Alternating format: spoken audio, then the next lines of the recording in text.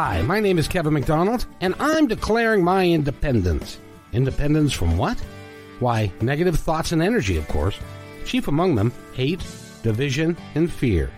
You see, I know that we're all one, and together we can solve any problem, save our planet and each other. Please, join me as we come together as one and choose a better way to be. So now, let's begin with my independence report.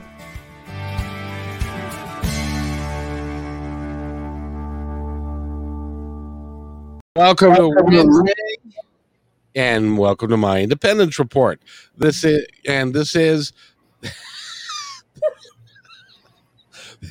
this is Eric. You're incorrigible, young man. This is the Lunch Club, and it features three outstanding people. First of all, I'd like to, because she's got a great story and some even better news. So Kayla May is with us. Yay. And Matt Shea is also with us. Say hello with everybody, Matt. And of course, we've got I don't know who we've got with a blind man with the hat. Please, no, it's Elton John. And that is the Lunch Club, ladies and gentlemen. And it's a 2-hour extravaganza that we do once a week, and we talk about various important things of the day. And today, I was touched by something that happened just a couple of nights ago, and we're going to have Kayla May talk about it and tell us this story, because it is not only dynamic about who she is, but it's quite frankly a hell of a story. And she texted me a couple of nights ago and said, I'm crying and I've got a terrible thing, and there was an accident, and she went into it. But I want you to go into it today, Kayla May. What happened on the way back from the family reunion? On Sunday, I came across a extremely bad motorcycle accident, and this man was probably going about 80 to 100 and rear-ended this whole minivan. And there was a family in it, father, mother, 2 children. And I stopped traffic in the fast lane because you see people. There was probably about 20 cars. So this had just happened in front of me. There was nobody on the scene, nothing. And I stopped traffic to ask if everybody was okay. I didn't get a response. Well, next thing I know, the guy that was on the bike that rear-ended or went into the back of the van comes walking up to me completely covered in head to toe in blood. And I asked him if he was okay, and he goes, no. And I go, do you want help? He said, yes. I parked my car on the opposite side of the freeway, parked my car with my kids in it, told my son, who's 10, to stay in the car with his sister, and I'll be right back as soon as I could.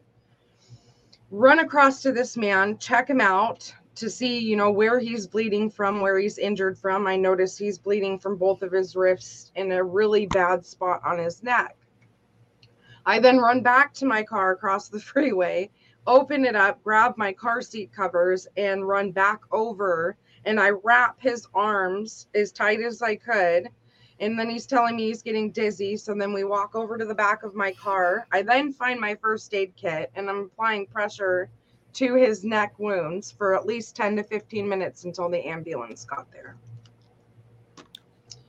And then the ambulance came, and what did they say to you? They said not really much of anything. I kind of was like, here's where all of his wounds were. Check him out. And I mean, that was it. They escorted him, applying, where I had my pressure already applying, and walked him to the ambulance. And that was the last time I'd ever heard from him or the ambulance people, for that fact.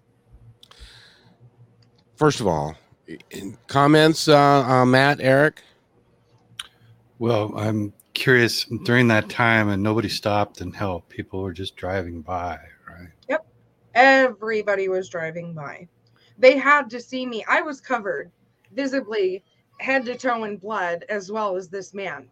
His blood was pouring all over me. And I walked across the main freeway, and nobody bothered to stop. Wow. This is the Kayla we know. What you just described, that's how the world knows you, Kayla. It's why we love and respect you so much. You made a difference. I sure hope I did. You did, absolutely. because you set an example for everybody, people who watched it, everybody. You've changed lives for the better, how you involved yourself with that incident. And your kids saw that and they learned, and someday they'll do the same thing, you know, and that's what it takes. Because, you know, quite frankly, I think we've got blinders on, you know, absolutely. It's so easy. It's so easy just to be out there and see stuff that Kayla's done and ignore it, because we've got these layers on that just separate us from the issues. And it's a learned response. We learn from young kids. It's embedded in our language. It's embedded in our behaviors, that we can only engage so much with the general public. Kevin, how you doing? I'm doing good, thank you. But Matt, you look great today, man. I love it. Kayla, you're beautiful. You know, this is how we go around. We say, "How you doing?" and it doesn't really mean "How you doing, man?"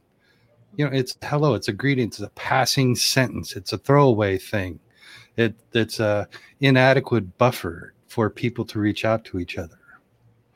And what Kayla went through is a daily occurrence. We see it out there, Kevin. Is I know you and I and Matt, we've all got stories that are very similar to this. I've helped people die before as people walk by, and it's horrific as people step over. I've had people tell me, well, I'm in the act of doing something for somebody. It's none of your business. We've got to get somewhere. I just want to point out that when you look at it, what Kayla did, and now she pulled up behind this accident, she was in the left lane. She then got out of her car to look and see. She saw the man was injured. She took her car across the highway to the other side, ran back, right? Yeah, I don't know why. I stopped traffic at least 5 times. And these days you're a hero, Kayla. And nobody, they saw this young girl holding her hand to a man's neck who was bloody. She was bloody, walked across the front of their car, and nobody had the intestinal fortitude to stop. Matt, go ahead. Kayla, I think the 4 of us would be in agreement. It was a point in time where you had a calling. You were meant to be there, and it played out. You caught the ball. I'm trying to say you were to be there because Kayla was going to handle it the way Kayla handles things. Do you know what was interesting about that? Tell us about the keys. I lost my car keys leaving Whidbey Island at my Aunt Kathy's. And I was looking for them as I was sitting in. I had the kids all buckled up, ready to go. I go back in my aunt's house, do a full circle, go back outside and everything. And I come back outside because I didn't find them. And I slapped my hands together and I said, God damn it, Uncle Mike. And I go, this isn't funny. Knock it off and give me my keys back. And I go to my car, and on my driver's seat, here they are. And there's no way, I was in a dress, I would have felt my keys wiggling frantically, throwing my purse around looking for it. I would have found them. I would have felt them. You know, and I sure they are right there. Which caused her to be delayed 10 minutes. So yeah, at least 5 to 10 minutes. Yep. So if she wasn't delayed, she would have been past the scene of the accident before it happened. And it was, I believe, and Matt, I think you're absolutely right, by divine intention, they delayed you so that you would come to the accident at that moment so that you could, because they knew what you would do. And that man needed help. His artery in his neck was severed, and he was literally bleeding out, Matt. Jesus. The addition to the Wednesday Lunch Club, we still have life to this story. It's ongoing. The entire world is now reliving it, how Kayla did it. You lead by example. Actions are better than words. The whole world is benefiting from this. You joined us, and this is what comes with you. It's win, win, win, win, win for eternity. I don't want to be a winner. I want people to realize that that's a reality. That's an instinct That was a motherly instinct. Let's put it that way, because That was a winner's instinct. All the I same imagine- category. Yeah, I imagine that being my child, and if that was my child, would somebody please do this for my kid? I beg for somebody, if that was my child, right then and there, to do the same thing. Male or female, it doesn't matter. You have an instinct in you, so grow a pair, pull over, and do what's right, because that's humanity. And that brings us to the subject matter for today, which is man's inhumanity to man, and how. And Eric has seen this a lot. I've seen it a lot. I've got stories of people that are completely oblivious to the pain and suffering of others.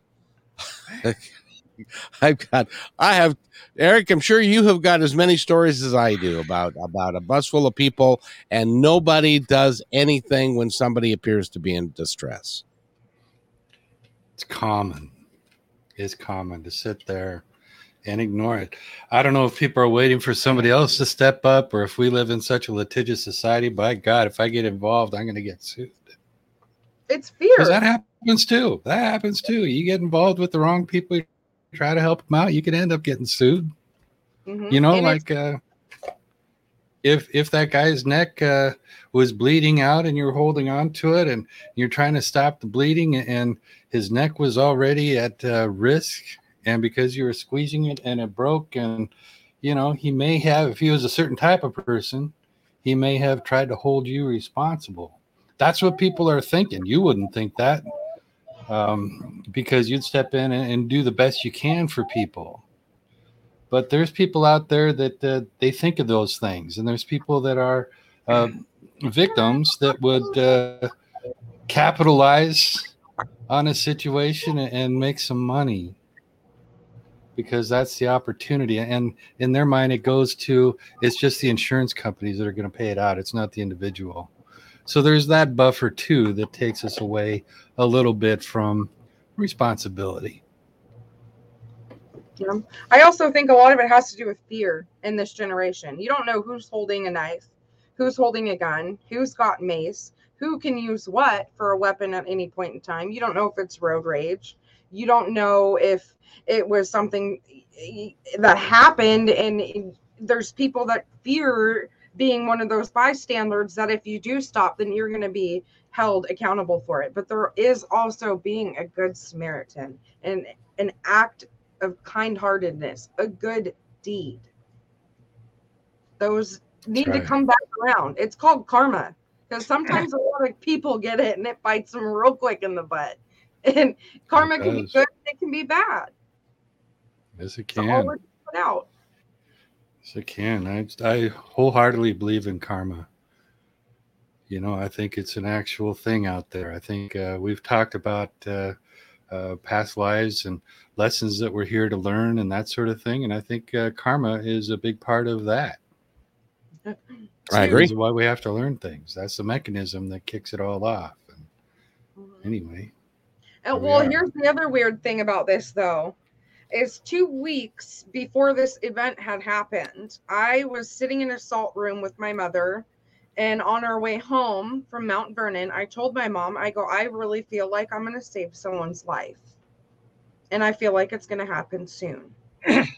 And Sunday, I did it. I never thought in a million years my gut instinct, such a feeling so strong, would have actually come to reality. A frightful reality for sure. I don't even know how I thought. I felt like I had 8 hands in that moment, but it's just one of those. Matt, go ahead. Yes. You had a red alert, a spiritual one, and you were poised and you caught the ball. I remember in grade school, we had Sister Margaret, and she's what I would call a cool nun. She could talk about UFOs and stuff like that. And this is back in the late 1960s. One day she devoted class time to a newspaper article. It was a good man who decided, for whatever reason, to take a different scenic route home, just for whatever reason, on an impulse. And he ended up seeing people crowded looking at a pond. There's a car upside down. When did this happen? They said now.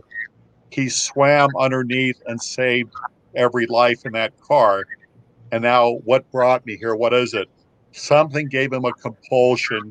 It's as if he was the Kayla of that region. We just need one Kayla. We have one. Let's get that Kayla in striking distance.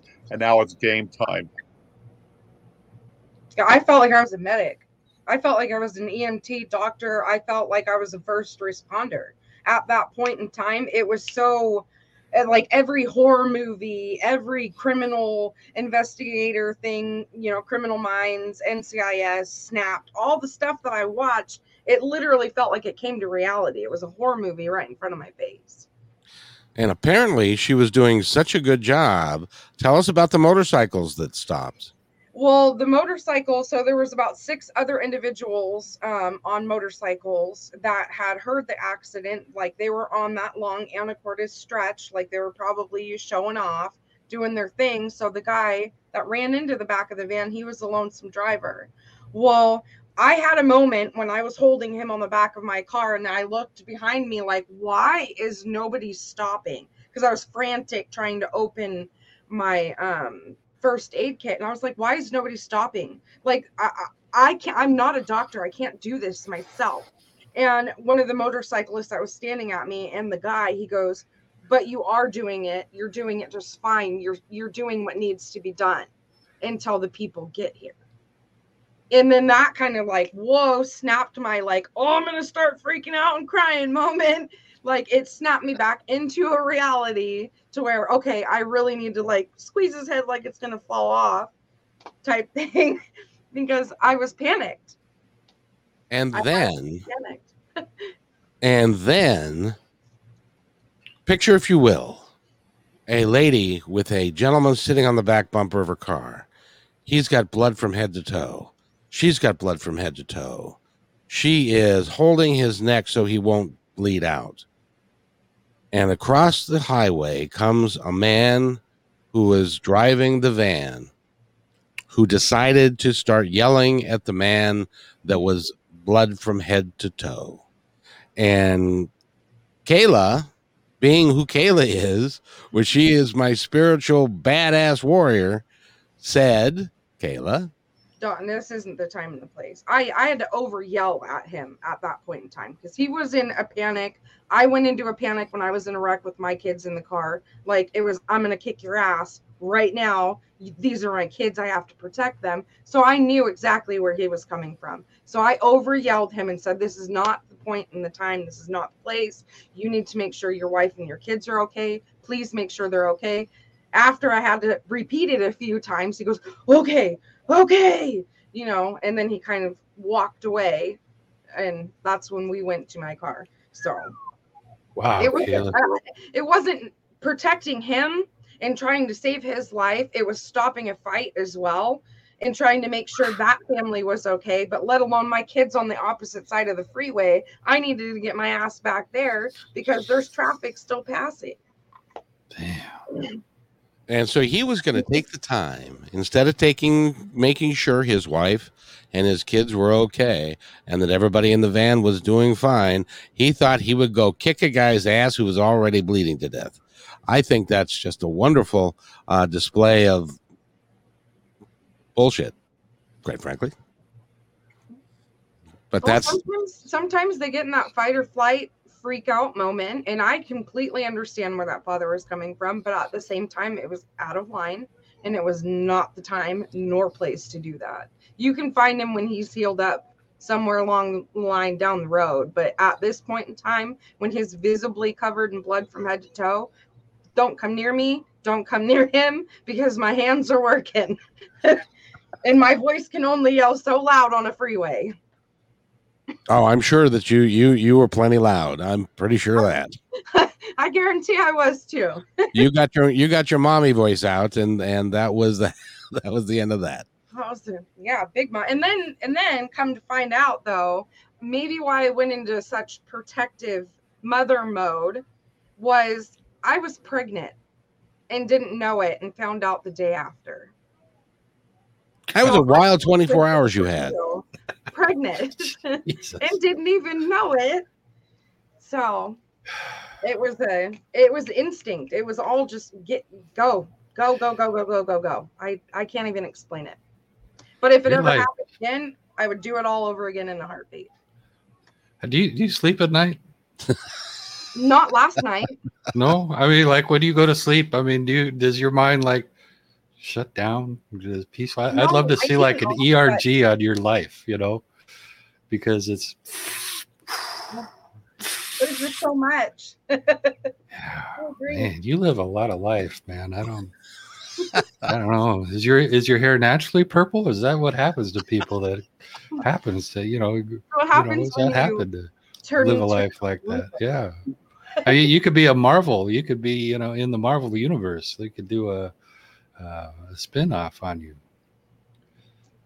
I think more people should be aware of incidents, and if you have a strong gut feeling that something may happen, go with that.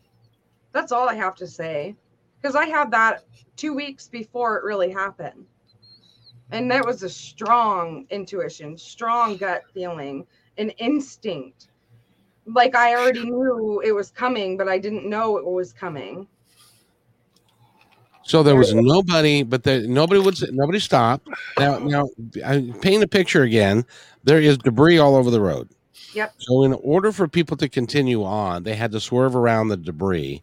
Then they had to swerve around the lady that was bleeding as she took them across the highway, and people swerved, and nobody stopped to, I don't know, maybe help control traffic, to let people know what was coming up on them.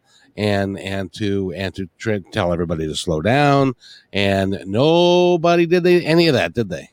Well, the 6 bicyclists that did stop though, because they heard the wreck, they were ahead of him, but they stopped, pulled over, and ran back.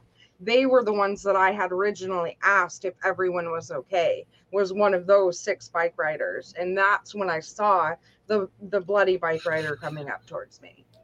And I knew he wasn't okay when I looked at him. I just had the dumb idea to ask him if he was okay.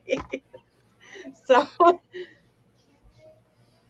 well, I applaud you, and it's awesome what you did. It's awesome what you did.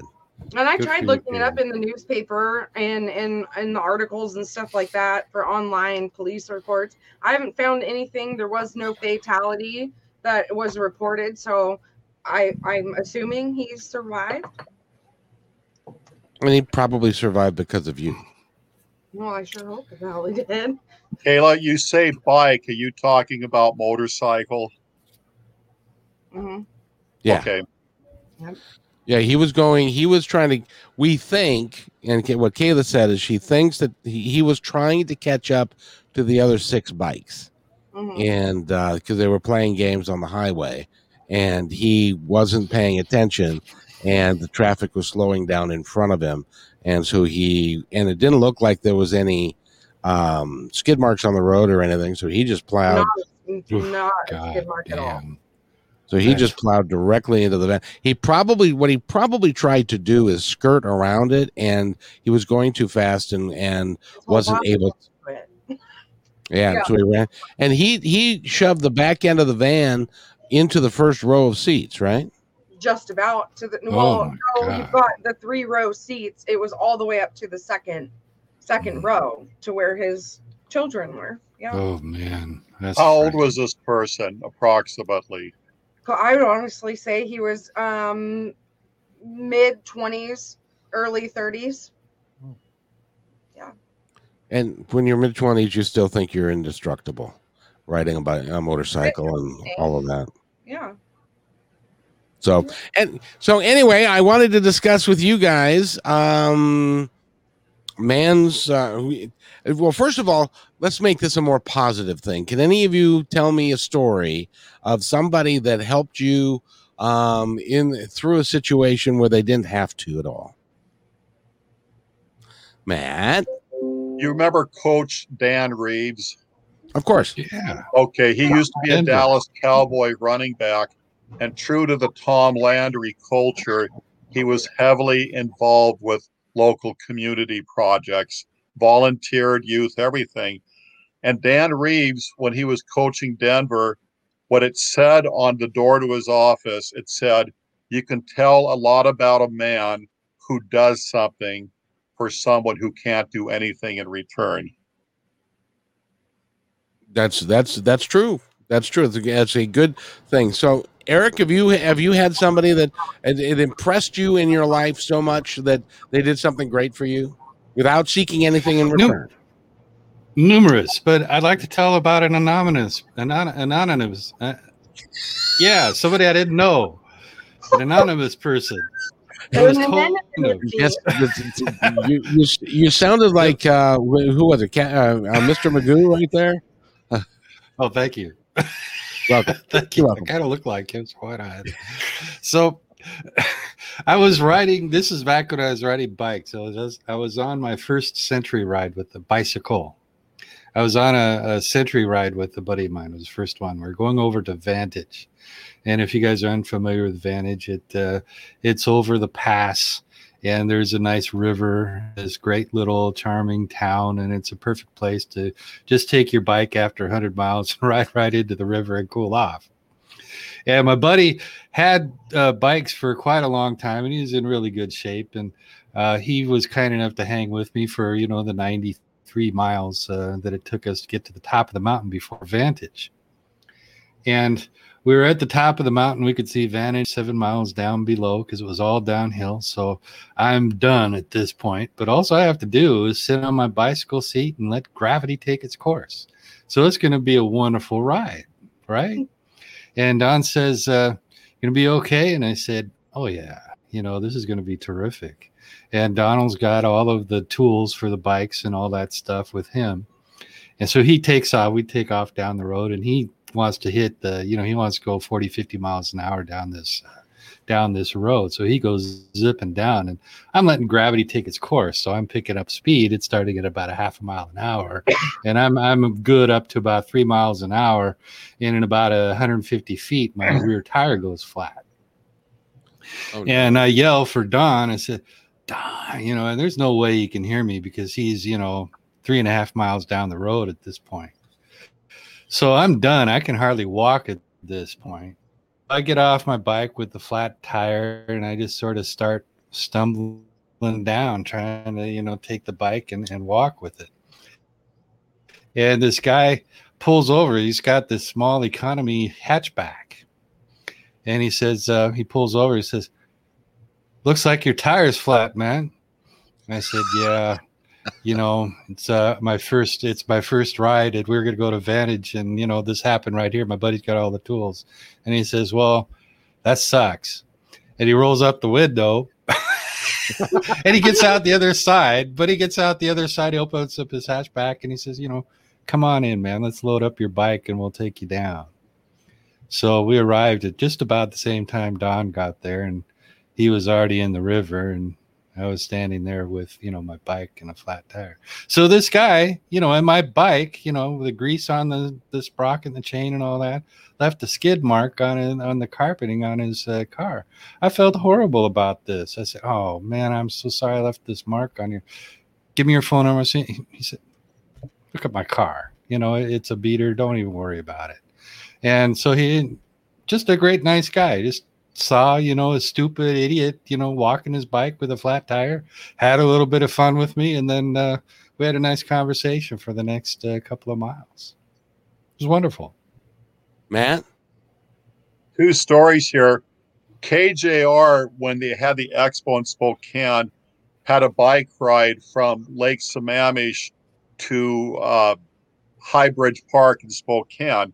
And so my brother Paul and I were on that. It was a caravan, about 5 miles, over 600 bikers. So we went down Vantage, and we saw one guy lose it, slide, everything, but he ended up okay. He was at the campfire with everyone.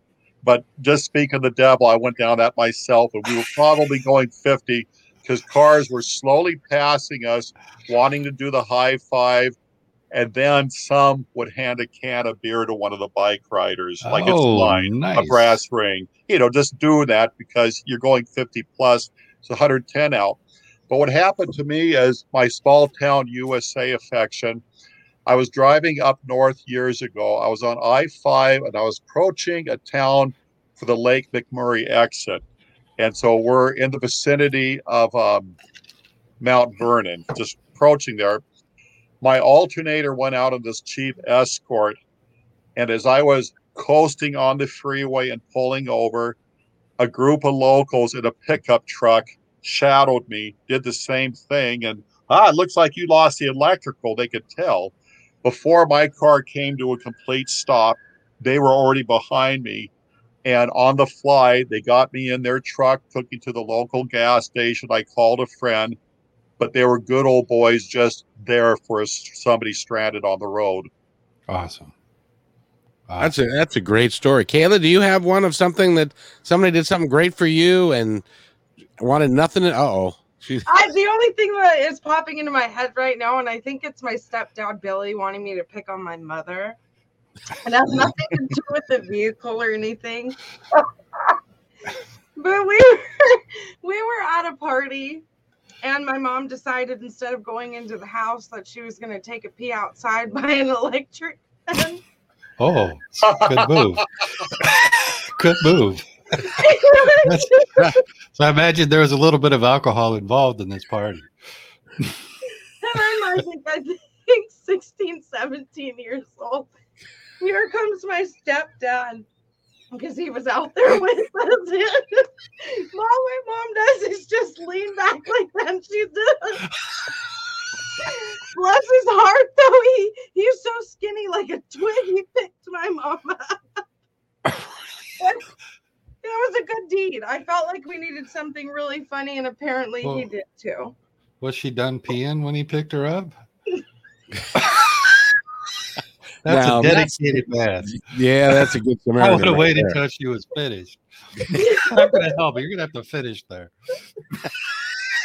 But she was shaking so badly that I think she learned stop a there. lesson. Did the electric fence work just fine? Oh God, yeah. Yes.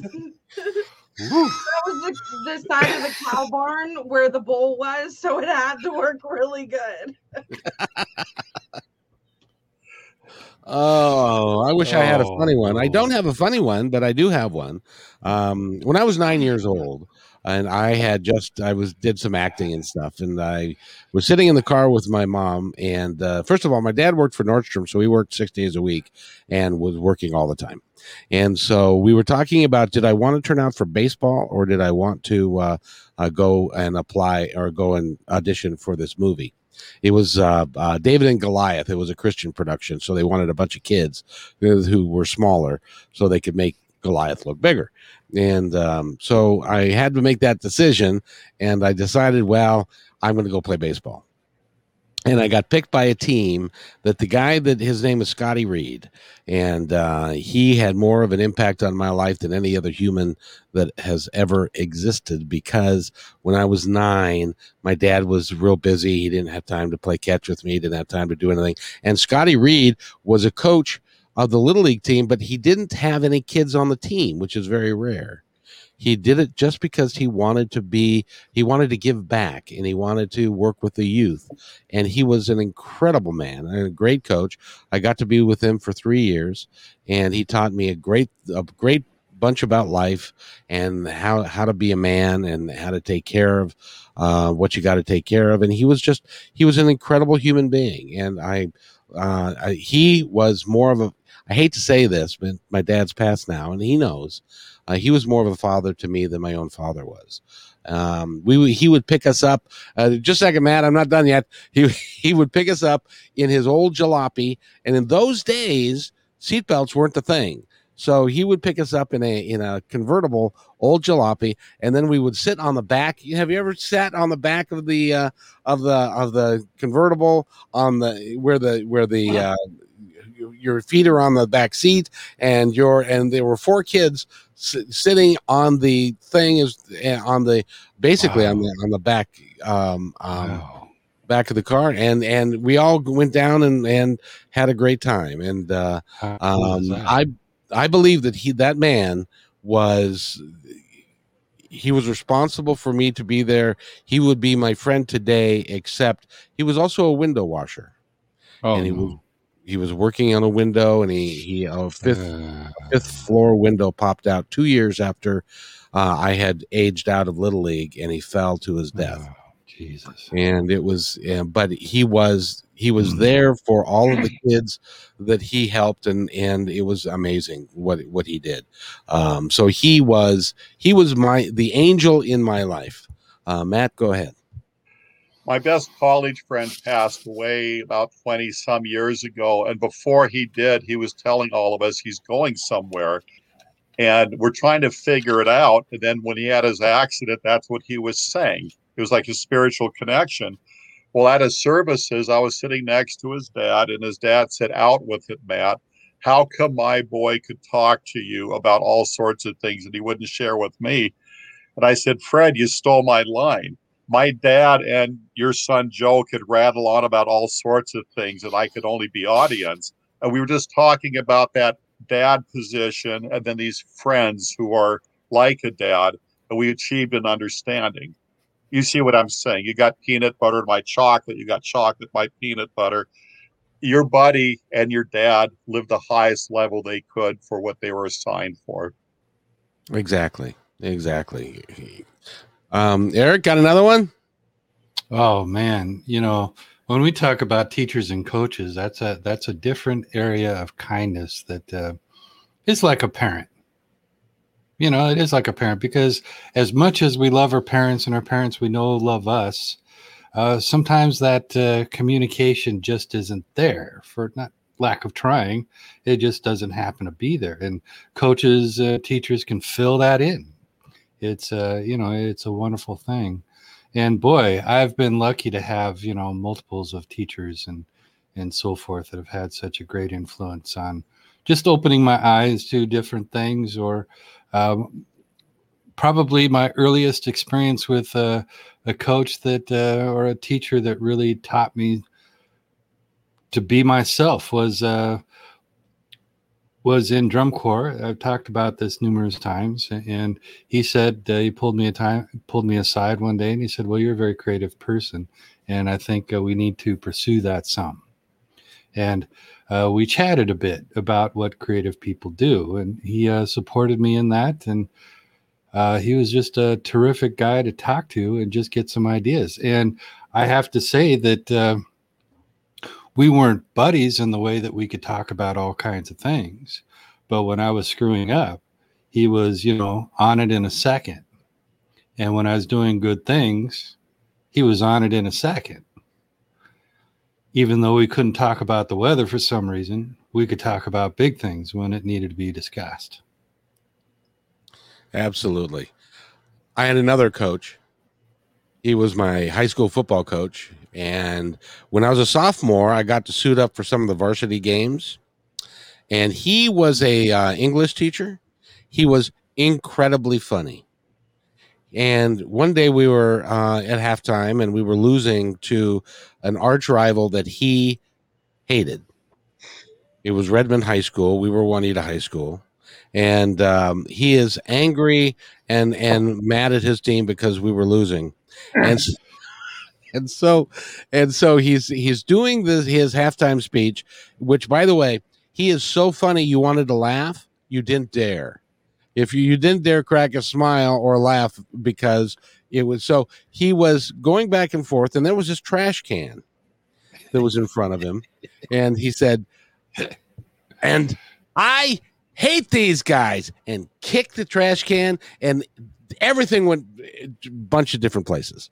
And so then he calmed down, and he got the trash can, and he put it back up, and he put the papers back in it, and he had bent the top of it so badly that he had to bend all the parts back.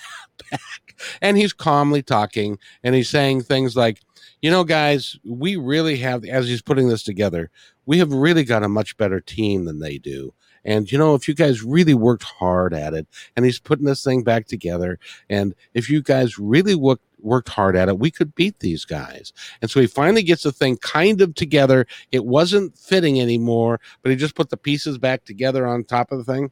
And then just before we went out, he said, and this half, I want you to go out and I want you to really try hard. Guys, I know you can do it because, and he turned to the garbage can and he said, I hate these guys, and kicked it all over again. And stuff. So it was one of the funniest moments that I ever had with a coach like that. And you get an opportunity to meet these guys where they are, and he is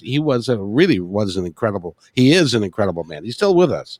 So one of these days, I'd love to have him on to the lunch group, just so that we could talk about. He's a very progressive, very very dynamic individual. He would be fun to have on the show. Matt, next. He sounds great. He is. He's a great guy. Matt, got something? Well, I appreciate coaches because I look at them like scout leaders and big brothers. They're not training you to be a man's man in society. They're having you more as a glorified good person. And it's like when somebody asks then they'll compliment you by a specific faith. When they ask if you're a football player, it's not necessarily your size. There's a reign of discipline to it where you're forthright in being self-sacrificing. Case in point, how we started off our show and Kayla's experience on the freeway. Exactly. I have one more, and this was a life lesson that he taught us. At the end of practice, we would do 100-yard sprints, and we would line up at one goal line, and then we would sprint to the other goal line, turn around, and go back, and we would do this 5 or 6 times.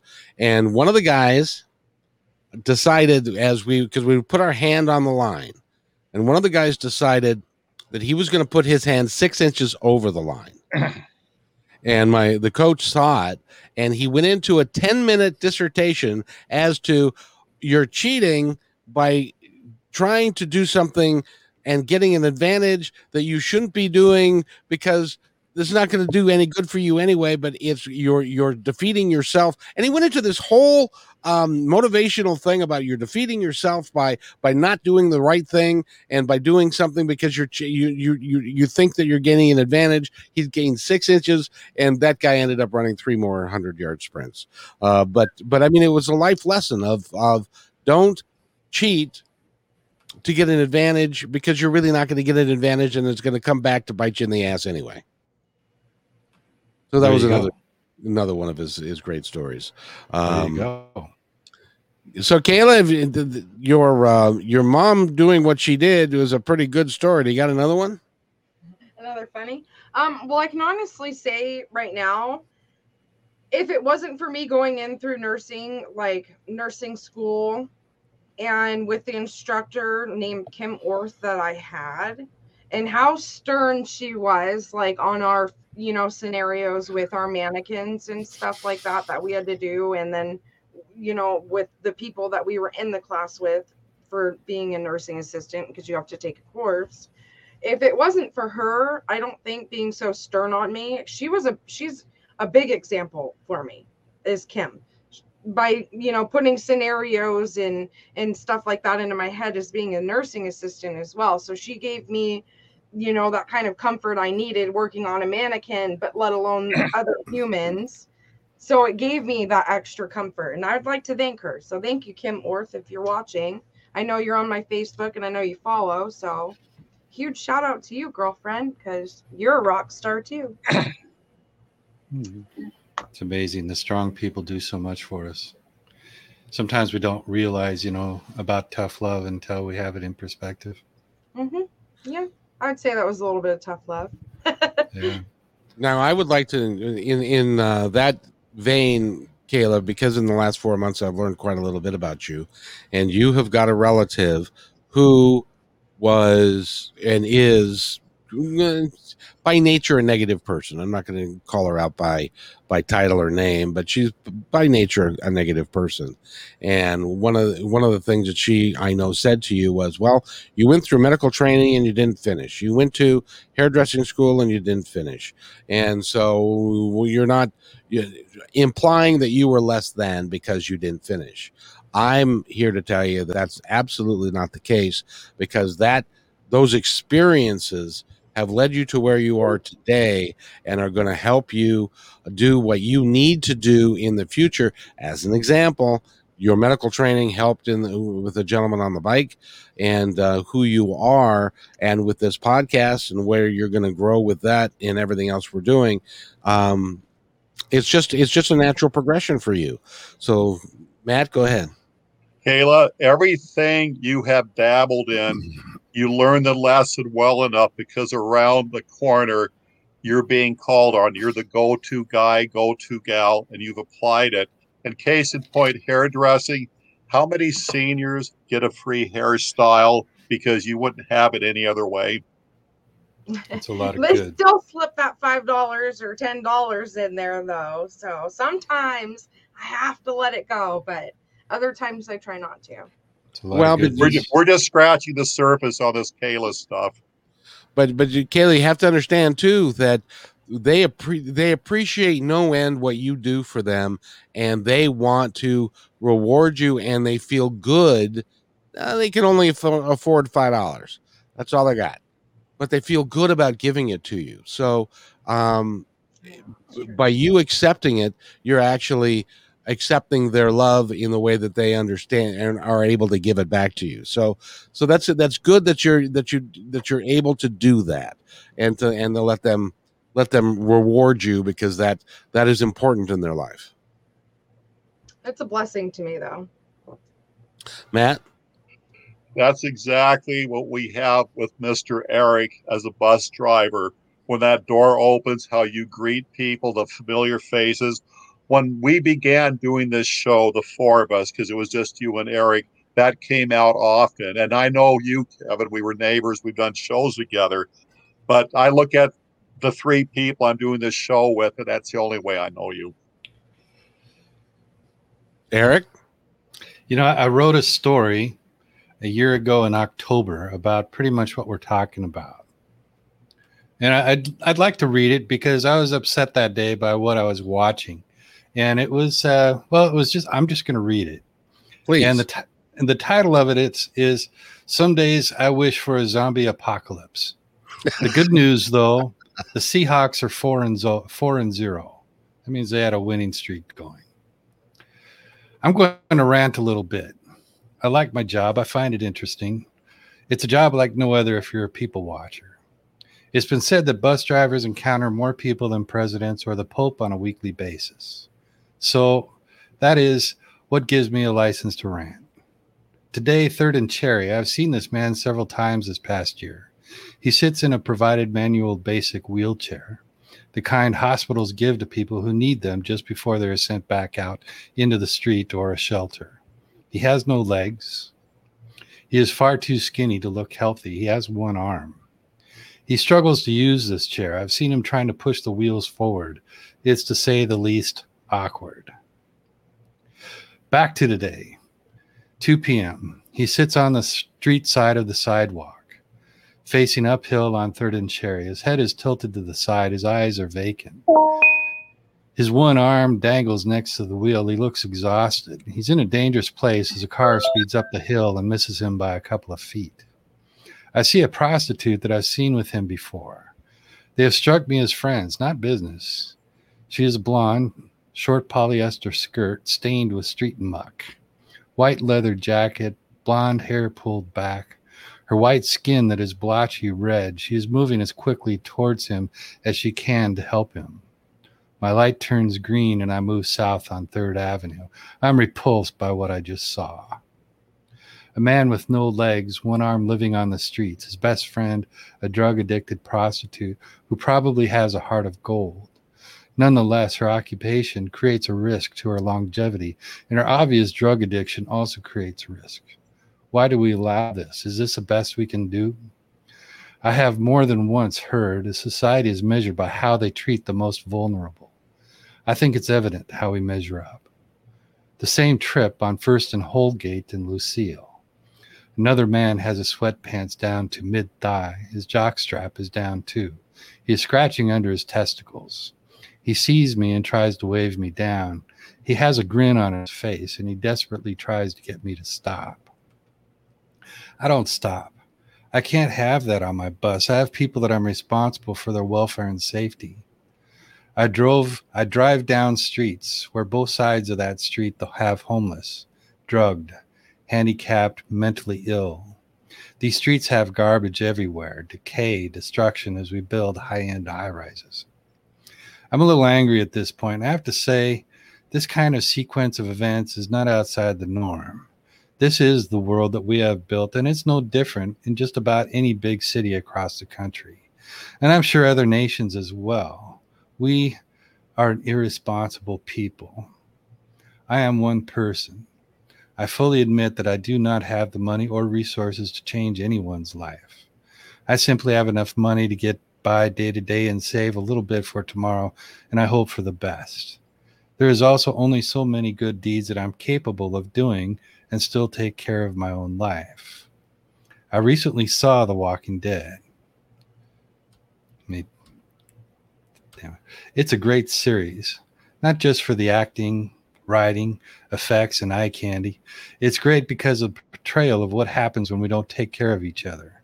The people in that series return to tribal status. They have found themselves with a group of people. They work for the better of the good. When they don't, things predictably go wrong. So they bone up, they take care of each other the best way they can. It's not always about being a better fighter. Sometimes it's intelligence, sometimes it's creativity, choosing to walk away, or learning to enjoy the moment. Every person has a place there. Every person is important to their tribe. We obviously do not do this. We have the wealthiest nation on earth. We have the most powerful nation on earth. We have a divided nation. The haves are telling us that there is nothing to be done to help the homeless, the poor, the disabled, or the druggies. Nor can we afford to educate people. They say we can't afford to help people that won't help themselves. We cannot afford health care. It's not a right. It's a privilege. They think these people are lazy and unworthy. They say this while the rich, the extremely rich, get more tax breaks, broader control over the planet, more overall control over consumers. In other words, we spend our money foolishly on the wealthy. We are a sick nation. There are days I try my best in my own world to help people around me, and I do these things selfishly because my world is better because of it. Then I feel better about my world. I'm a Seahawks fan. I'm thrilled that they are now 4-0. Isn't it great that we have young millionaires playing a game owned by super rich who makes more money from people who have enough money to buy tickets and merchandise to support this lifestyle? I say this knowing that so many of those players and teams do good things in their communities. Is this the best we can do? Seriously, who would you rather talk to about life? A football player or a teacher or a social worker?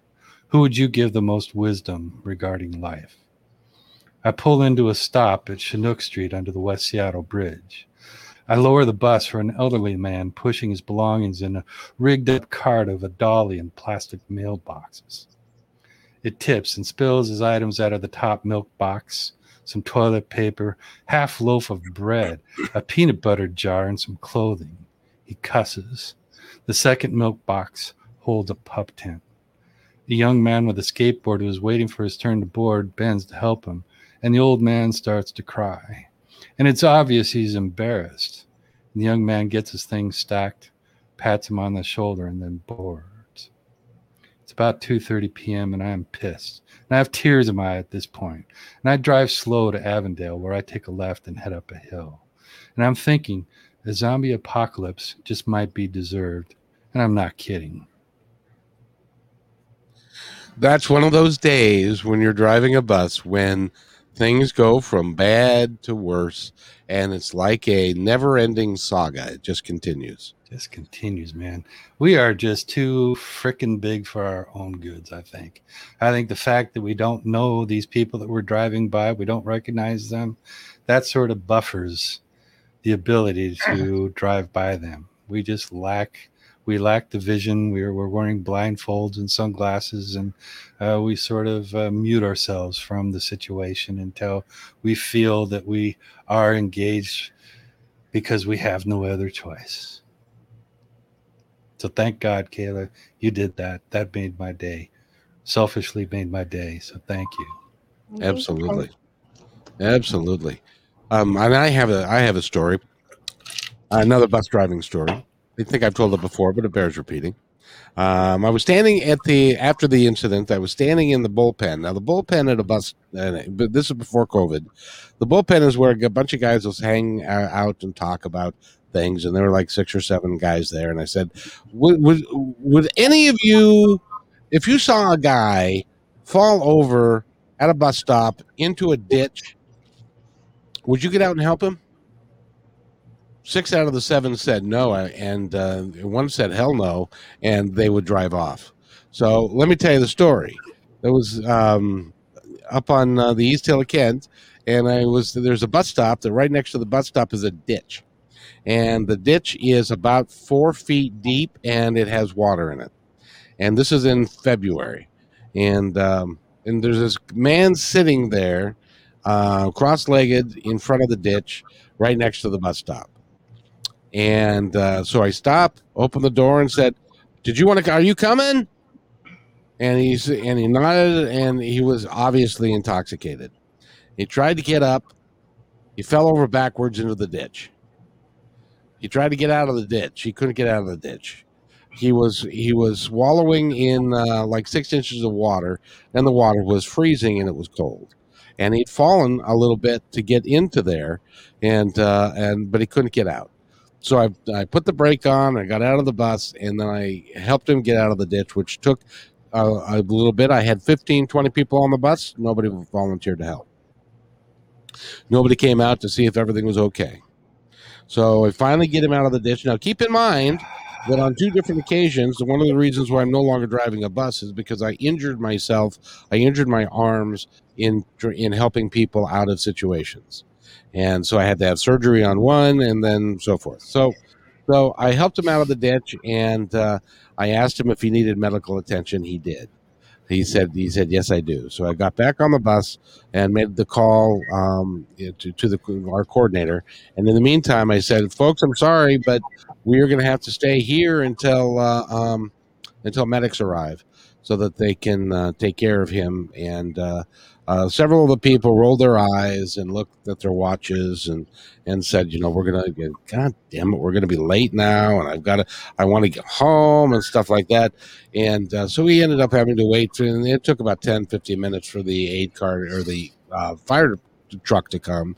And then they took over and they ended up calling an ambulance, and then they took him away because he said that he had hurt himself and stuff. And I actually, that time I did have one guy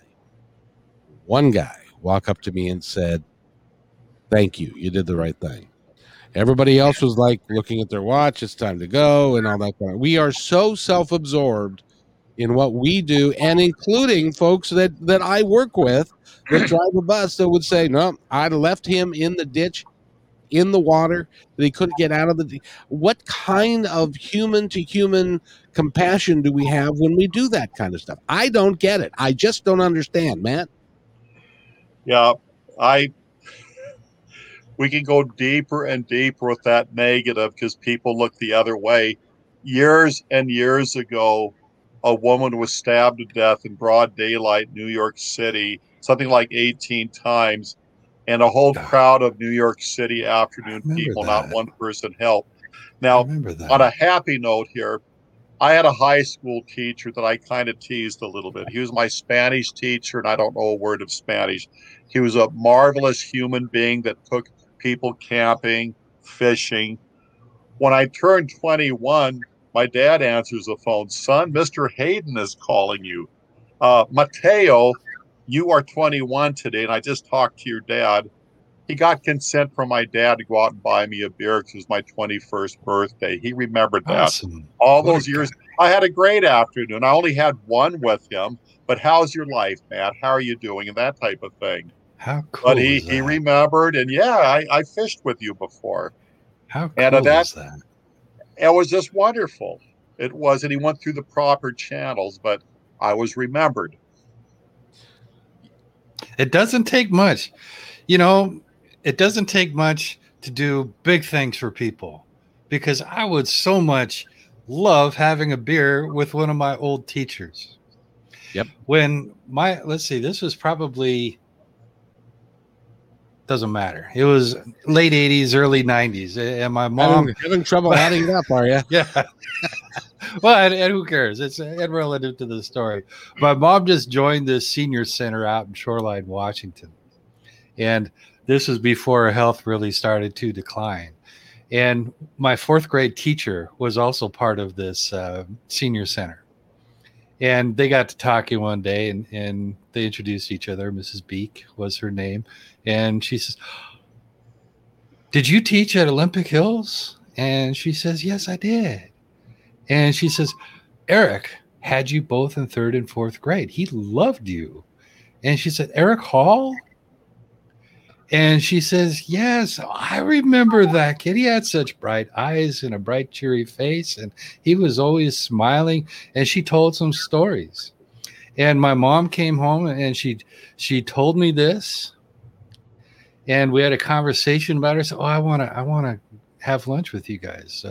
My next day off is this. Can I come out and join you guys for lunch?" And I did.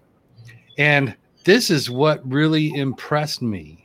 That sweet old lady that was in her 80s at that point and had taught for over 30 years, she remembered me, the years that I was in, but she remembered so many classmates that I had forgotten about. And she was able to differentiate who went where and who was the younger sister, the younger brother of whoever. This woman had a grasp on every year. She obviously loved what she did and loved each of her students. And she had such a passion for it. And she only retired because she had to. And I got this whole different picture of what a teacher is, or, you know, what it should be. It's been a while since I've been at grade school, but it's got a different picture of what these people do for us. And this woman, these stories that she told me about, just totally flipped all these switches of the kids that I grew up with and the fun that we had. And her reading is Charlotte's Web. And she told me, because Charlotte's Web is one of the first stories that I fell in love with. And I've read it, you know, multiples of times since then. Even I read it, you know, within the past year. And she remembers reading that story and watching me with my eyes glazed over and just absolutely entranced by what she was doing, because this woman had a way of telling the story, and she had this way of almost purring when she told the story, because she had so much love to share with the whole group. It was astonishing that she could tell all of these people after all this time. It's humbling. It is, and we've touched on this before, but my niece is a teacher. She's an elementary school teacher. Damn, and yes, and indeed, and what she has to do is she has to dig into her own pocket to get out some of her own money so that she can put together the lesson programs and the thing that she wants to do, which is a little, you know, more involved than just basically reading a mimeograph portion of a book, because they don't have enough books for everybody in the class, and so they have to photocopy some of them.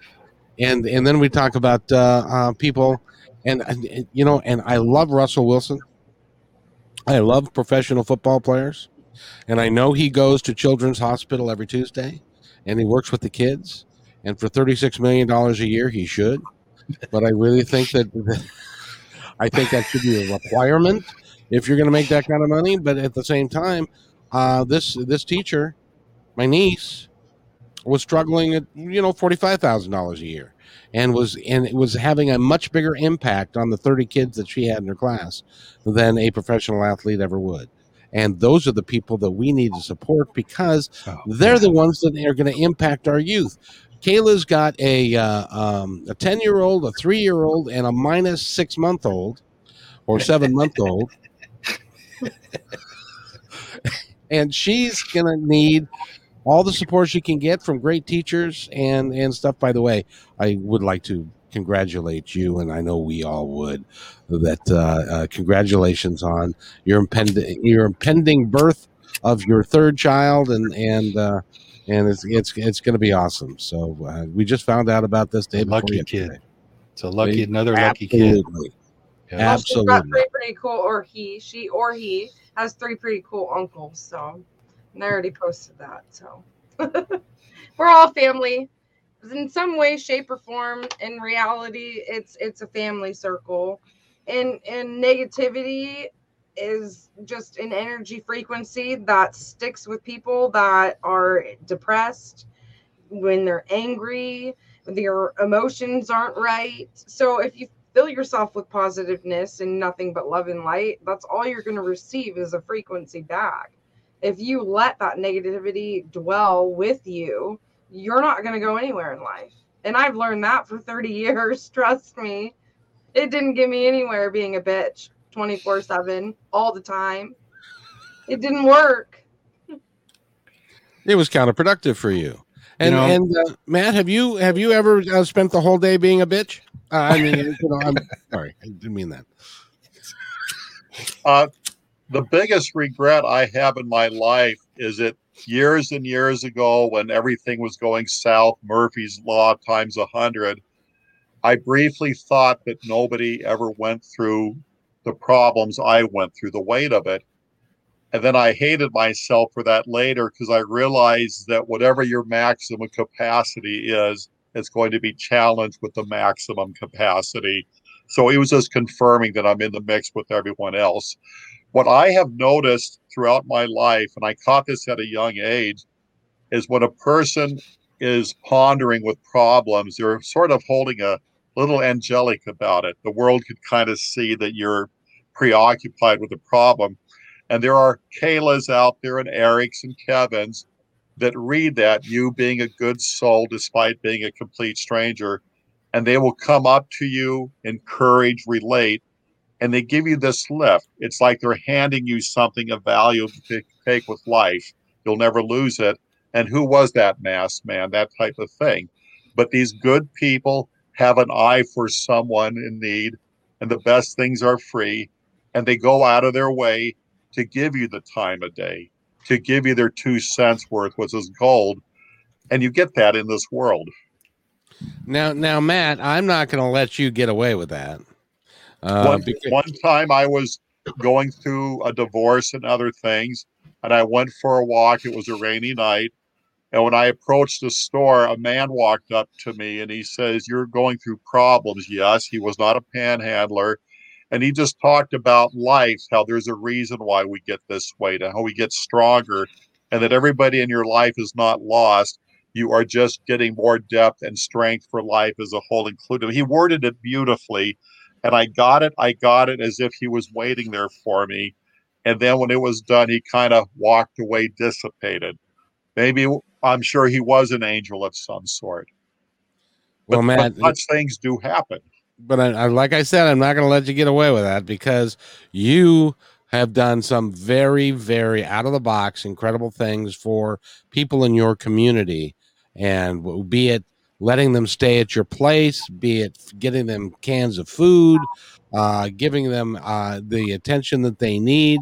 You are helping with the elders and with folks that quite literally, Matt, in some cases, and you know this, there are people that you talk to and deal with that will talk to nobody or anybody for the next 3 or 4 days. They sit in their trailer. They have to stay home. And you brighten not only their day, you brighten their life. And I want to thank you for that. You're a good man, thank Matt. you. It's sort of a roundy round. We get in traffic, you know what I'm saying? Those roundabout things. We get in the mix. It's a give and take. I've received enough where I understood to give it out. Thank you. And again, who am I talking to? Besides, you give people fresh fish. Yeah. Yep. That's a big one, man. Yeah, that's a big one. So, and it's I think it's just indicative of the type of character of the people that are coming to this podcast. because you are all of the highest character, and some of us need to learn how to smoke a pipe better. But but you have the highest character, and you're great human beings, and you are sucked in to the mission that I. Speaking of being sucked, was that in, subtle? and you guys have bought into the fact that just a little bit. I'm just trying to hold my pipe.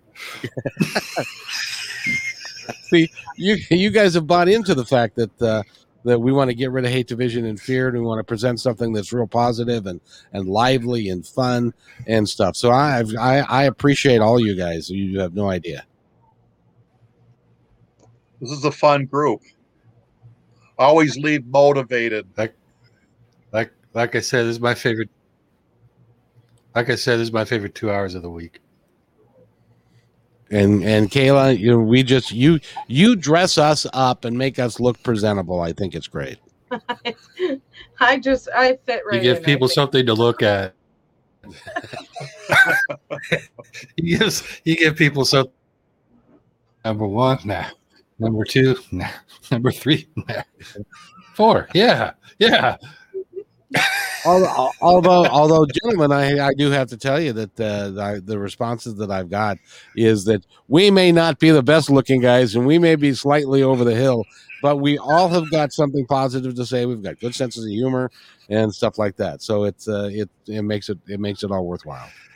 I spent the day yesterday being a bitch. Did you really? Tell us about that. I did. Well, in fact, a couple of days I've been a bitch. I've had a problem with my phone. Huh? What? We need to mark it on the calendar because that's Eric. Oh no, I'm a well-known ass. You guys just haven't seen that part of me. I'm a well-known ass. Were you having your period at the time? I'm apparently so. Apparently so. Yeah, it was part of your cycle. Yeah, this is part of my cycle. I've been having problems with my phone. And I picked up a phone 5 months ago, and it turns out all phones come with a little magnetic needle that help with the compass or your navigation. So when you go to navigation, you follow that little blue dot down the street, and you can find out where you're going. You can watch where you're going, that kind of thing. Well, I haven't needed it. So I didn't really download an app or use it for the last couple of months. But I have a telescope, as I've talked about before. And there's apps for sky viewing. So you can find out which star is the, 434th one away from the moon. And you can point the telescope at that and know which one you're looking at. Know what the name of the star is that you're looking at. And these apps that I would download would not function. They would freeze, and they'd come up missing the magnetic needle on your phone. And I'd download a compass to see if I could get the needle to engage, and I couldn't. So I did a check on the phone, and yes, there's supposed to be a needle in this phone that I bought, 5 months ago. Now, every smartphone that I've had in the past, decade? Mm-hmm. Has had, this needle. So I've had compasses and navigation and all that stuff. So I had a reasonable expectation that the phone that I purchased would have a needle. So when we met for dinner the other night, Kevin, I had a couple of minutes beforehand to stop in at the Verizon store. And I said, hey, man, having trouble with my phone. Apparently doesn't have a needle. And the salesperson said, well, I never heard that before. That's got to be wrong. And he tried to download an app, a compass app, and it came up as no needle on your phone. And he did a diagnostic, no needle on the phone. And he says, well, we can sell you another phone, and I'm paying for this phone on with the package. So there's still, $150 owed on the phone.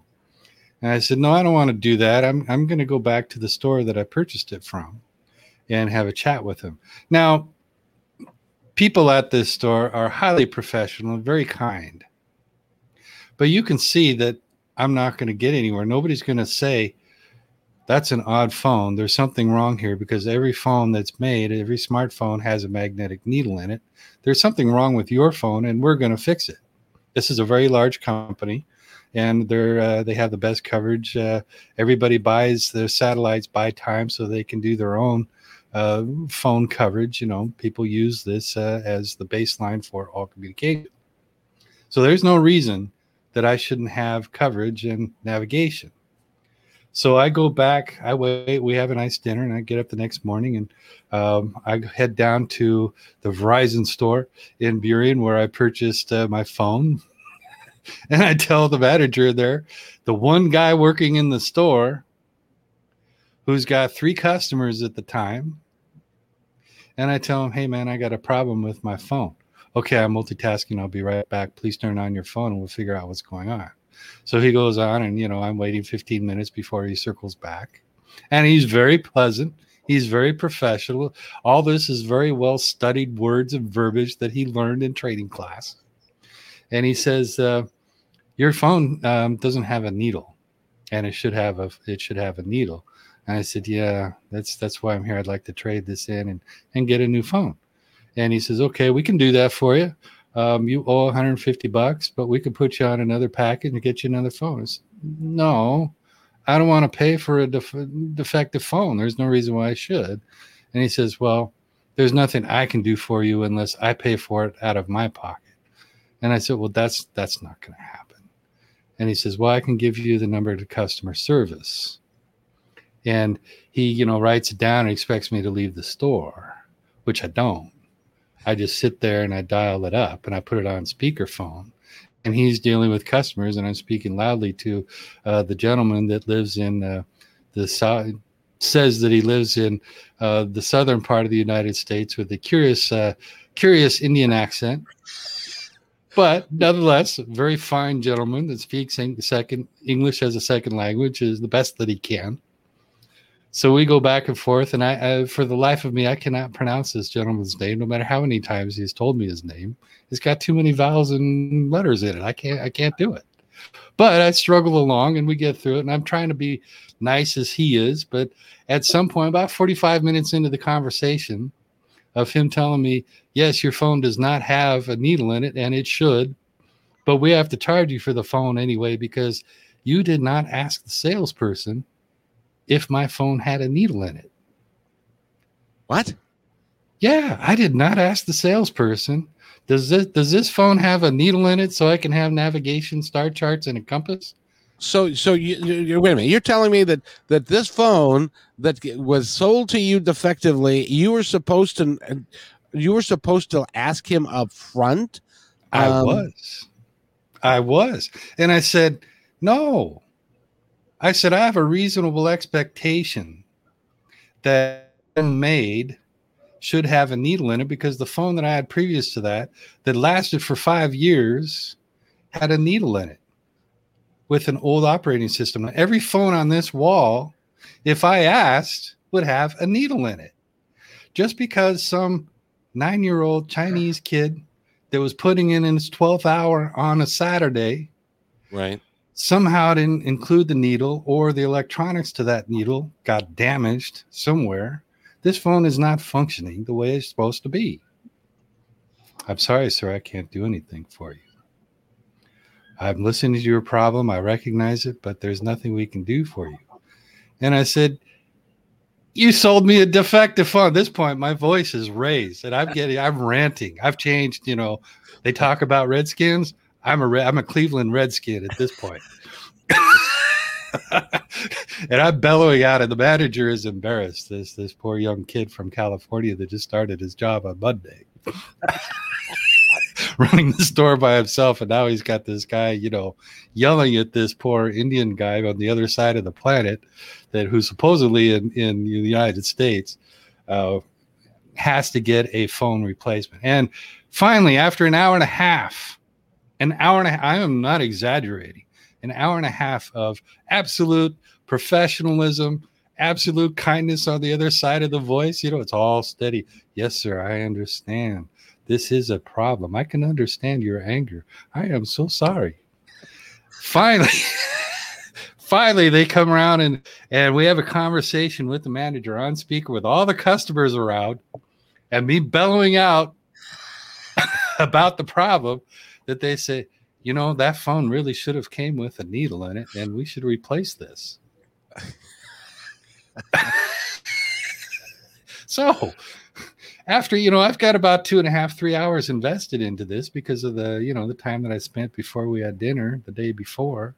And then the time that I spent at that Verizon store, they did come around and say, oh yeah, we should replace that.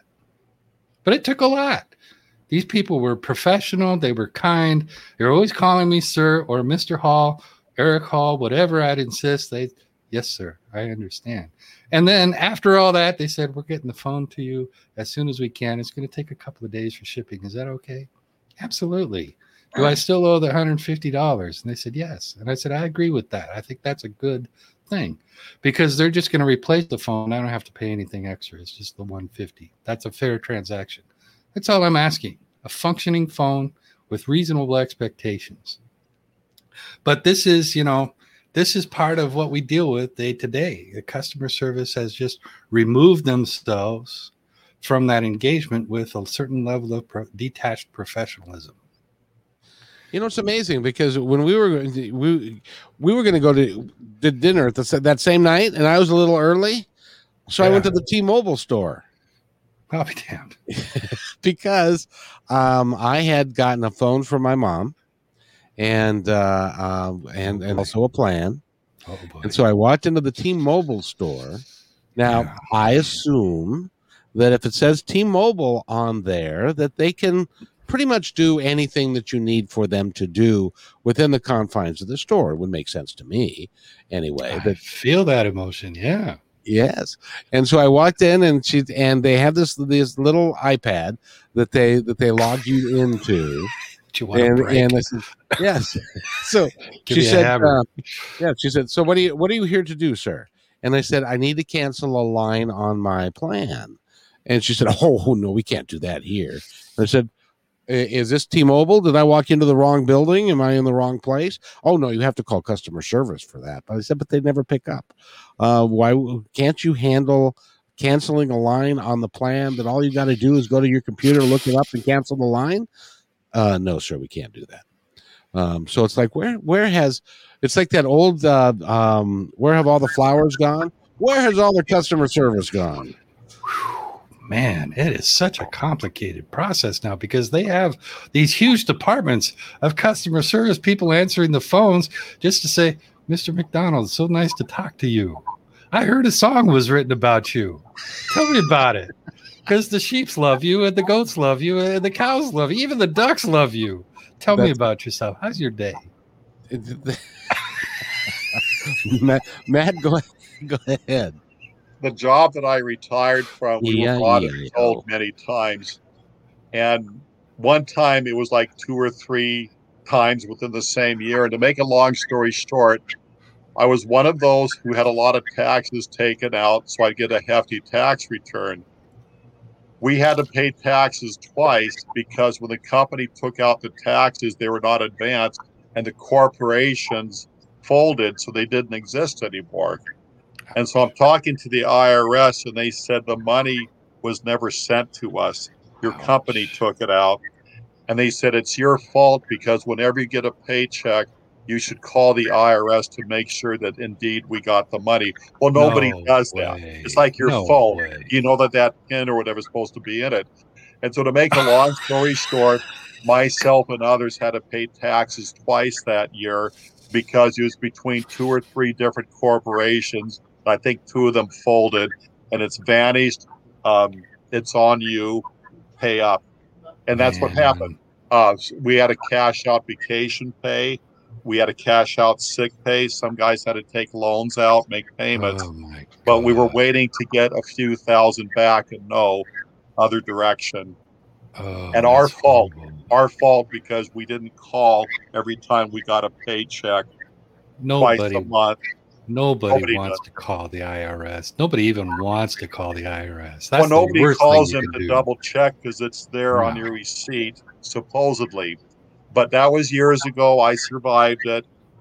Life goes on. Now, Kayla, being a wonderful, beautiful young lady, they don't treat you the same way that they treat us stinky old men, do they? Oh, no. I get treated salty and sour by a lot of people, truthfully. It Salty. probably depends on my, demeanor and how I approach things as well. Like, say, for instance, I spent $380 on a pair of glasses to have them have the glare reflectors. Yeah. It all works on my pair of glasses. Well, I'm wearing them and I'm realizing that they're not working like they should be. And I go to Walmart because I've been going to this eye clinic since I was a kid, the original one that I'm talking about, where I spent the $380. Well, I go to Walmart and I have them look at my glasses, and I was like, how come there's such a bad glare? Like, there's not that lens protector for at nighttime driving. Well, you see, when we're holding it up like this, it doesn't have the green reflective like that coming from both sides, front and back. That's because you paid for them and they're not what you paid for at all. And so I was so mad. I ordered myself 2 new pairs from Walmart and went back, and I had made plenty of phone calls trying to get them to ship my prescription over, like my eye prescription. And it took a month for that. And I kept hounding the Walmart, have they sent anything over? I hounded the other eye place. Well, finally, I got so fed up. I went in there and I said, here's my glasses. I want my money back. You guys sold me glasses that are not working, that are ruining my eyeballs. And, well, how do you know they're ruining your eyeballs? You paid for this, blah, blah, blah. I can show you that this is right and this is right. And I go, I had them looked at by multiple other people, and they're telling me that I paid for what I didn't get. And I go, and I'd like my $380 back so I can go purchase new glasses elsewhere. And they were persistent on not giving me my money back. And I said, oh, no. And I go, I will take this higher up. I will go above you, and I will get you guys in some serious trouble for ruining other people's eyeballs and not giving them the right prescription that they paid for. Then she came back out and was like, okay, here's your $380 check. And I go, you want the glasses in the case? Yep, we sure do. And I go, well, here you go. Thanks. I'll take my check and go. So if I would have gone in there ruder, I think, than without such a calmer demeanor, I don't think I would have been walking out of there with the $380. No. She probably would have called the cops on me and told me to get the hell out. It is Walmart. Yeah. And go ahead, Ed. Go ahead, Mr. Well, I was just gonna say that something happened to my family recently that that I think bears repeating so that people can know about it. When you go buy a used car, one of the things that they'll say is, boy, this car is as is. But, you can get this really cool, neat warranty. And you can take this warranty and then if something goes wrong with your car, it can be fixed. And so one of my family members did that. And it turned out that the car wasn't right. So they took the car back. She didn't want to deal with them anymore. And so they tried to get their money back on this $3,000 warranty. Apparently, the way that works is they can call out, but you can't call them because they apparently don't answer the phone. And so there's no way that you can figure out how to. And, oh, by the way, you have to go to that particular dealership to have the warranty effective on it. And none of that is explained until after you decide that you need to use the warranty, and then all of this stuff comes up. So my advice to anybody that's buying a used car, think very carefully before you spend $3,000 on a warranty. There's cheaper toilet paper out there. There is. There is. Yes, ma'am. I had a 100,000 mile bumper to bumper warranty on a Chevy truck that I bought. And the truck was under a year old. It was a lot car that I think their boys messed up a bit and they pawned it off on a guy like me. But again, I had the warranty. And so the back axle shimmied a little bit. And they said, yes, it's bent, and they repaired it. And then the back axle came off on the freeway going to work on 509. God. And when that happened, they would not honor the warranty. And so the first person on my side was a police officer who was there, but because he didn't witness the accident, he didn't count. And so what happened was it was in their shop, they repaired it, and then they stuck it to my insurance. And I got a contingency attorney, and he swore at me. He says, "You don't understand the insurance game. It was your insurance company that got cheated and paid, not you, because you were covered because you had the warranty and insurance. So you're not in any crossfire here." But my insurance went up after that, and I had to get someone else. And they said, "It's the insurance game." And I said, "Why?" And they said, "Because you have quite a lawsuit for them repairing something and the axle came off on the freeway. And if it's not their fault, then we got a Chevrolet recall." They said they had 5 attorneys waiting to back them up, so they didn't have to recall that model or how far I could have gone if I wanted to. And I said I was covered with insurance, but it should have been their dime, not my insurance. I said it was the warranty I was upset. And the guy said, "It's the insurance game and you were taken care of." And they hung up on me. Then my insurance people called me and calmed me down saying, "It's the insurance game. You were taken care of between the two of us." That. But I hated that chicanery. 100,000. The vehicle had right about 1,000 miles on it only. And that was my experience on 509. Damn. Oh man, how did you stop the car with the back? What happened was it was winter time. I was going down 509. I worked at the base of the First Avenue Bridge. I was a mill operator. I always took my radio home with me. The radio was charged, and I could call the plant from where I was. Say, "Okay, Matt's going to be late." Then I used my cell phone to get assistance. And I was the only one out there. I always show up early. It slid back and forth doing S's. Then I got it off to the shoulder and kind of spun out. The guy who picked me up, who came here with the wrecker, he went to the showroom of the Chevrolet place and he unloaded. He yelled, swore, and everything when he found out that they weren't going to honor that, because he was the tow truck driver and he knows the game. He went on his own time and went back there weeks later when he saw how it was happening, because he called up. He knew I was a nice guy. I wanted to know how I was doing. He went there on his own and made a big scene in their showroom over it. See, that's a nice guy. That's an angel that took care of you. Yeah. Kayla, got anything to? Nope. I'm going to a brain fart now, guys. Oh, well, that's okay. Just never mind. Although I do have to tell you, since I've now had some experience in court with the law and with suits and all that kind of stuff, I recently had one where I got called. A friend of mine who works for this company, and Eric is very close to this company. He said, since I was off work because of a disability, he said, "The lawyer talked to me and I don't want to get involved, but he wants to know if you want to get involved." And so he told me the story. I went and looked at the film, and what it was about was a lady got onto this vehicle, and the vehicle started. The lady was trying to walk back. She fell, broke her hip, had to go to the hospital, spent like $80,000 to put her hip back together and all of that. And the company was, at first of all, they said, "Well, we'll pay for her medical bills, but we're not paying any additional to that because it was partially her fault." There's a 60-year-old lady. The bus driver took off within 3 seconds of her boarding the bus and stuff. So they said, "No, we're not going to pay any extra for that, and so we're going to have to go to court." So he said, the attorney for the person that was injured said, "All right, then I guess we're going to court." And he actually had a pretty good case. And 3 months before we were going to go to court, because I was going to be a witness on their behalf, because I thought that what the driver did was not appropriate. And